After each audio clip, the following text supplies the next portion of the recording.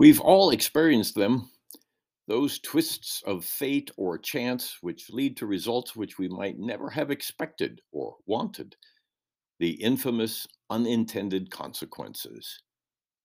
They're often unfortunate, almost always forgivable, but there are also actions we take that have led to the avoidable, the predictable, the unforgivable, the intended consequences. It was suddenly a more meaningful Memorial Day in Uvalde, Texas. In addition to the usual remembrances of people who have served our country in the military, there were the painfully raw recollections of the events from that Tuesday, which took the lives of 21 people, 19 of whom were children who had not even experienced a dozen years of life. If a Memorial Day ever had the capacity to bring us to a state of somber reflection, this year's was the occasion. There should have been no dry eyes in Uvalde or anywhere else across the land on that day. There exists a disquieting sense of complicity which is draped over our collective bereavement, a shroud not quite given a name, but which has gradually wrapped itself around our consciousness with each new week of gunfire tragedy.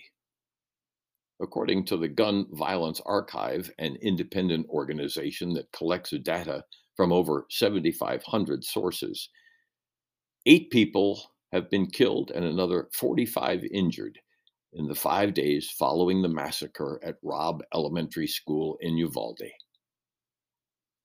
We know what is happening. The body counts confirm what we have dared not concede, that more of our children are dying from bullets than any other cause. Yet, despite what the statistics say about the horrific rise in gunfire deaths, we are content with such a result. There is no other conclusion to be reached in light of the bodies of children being removed from school sites. We certainly don't like it, but we will allow it. There is a fine line between desiring something to happen and permitting it to occur. Reporting from Uvalde included the heartbreaking stories of 10-year-old children calling 911 for help. Those kids had been taught their whole lives that when you are in trouble and need help, calling 911 is the lifeline. Their unanswered calls for help, for their very lives, were unheeded too long, just as this country's calls to our government for help with the shooting epidemic have been ignored in favor of political money.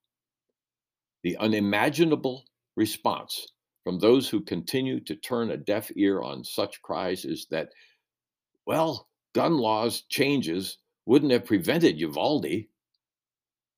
Maybe or maybe not. But steps such as background checks or raising the age for gun purchase or red flag provisions might very well prevent the next Uvalde. Doing nothing only assures us of more Sandy Hooks and Parklands. Doing nothing and expecting any different result is the definition of insanity, which is precisely what this scourge represents. The AR-17 automatic weapon used in the Uvalde massacre, like its automatic cousins, is manufactured to do only one thing: kill human beings. It's not a hunting rifle. It is not used for pest control on the farm or even for any meaningful target practice. Its ammunition is designed to inflict the maximum amount of damage to its targets. Parental DNA samples were required to identify the unidentifiable in Uvalde. Whether that renders the AR-17 or an AK-47 a menace to society or not, its ownership by anyone who has not been thoroughly vetted for authorized ownership constitutes a clear and present danger to every citizen of the United States. That such a weapon is more easily available to an 18-year-old than the purchase of a six-pack of beer is unconscionable and simply negligent. Even the adoption of a rescue dog required me to undergo a background check. The other reality with regard to ownership of the AR-17 and others of its ilk is this. If the day ever comes when citizens rise up against their government in violent protest over perceived loss of representation, the AR-17 will not win the day, regardless of how many copies of the gun there may be. A government with the focus of quelling a citizen's uprising will barely blanch at the prospect of facing such weapons. Their firepower will be far beyond anything the rest of us may find in a catalog or local gun shop. I am a gun owner. I was raised in a home where my dad maintained 12 gauge and 410 shotguns for hunting. My brother is a gun owner. But I also own a car for which I must have attained an appropriate age, successfully passed a proficiency test, and which requires my ongoing demonstration of acceptable behavior behind the wheel.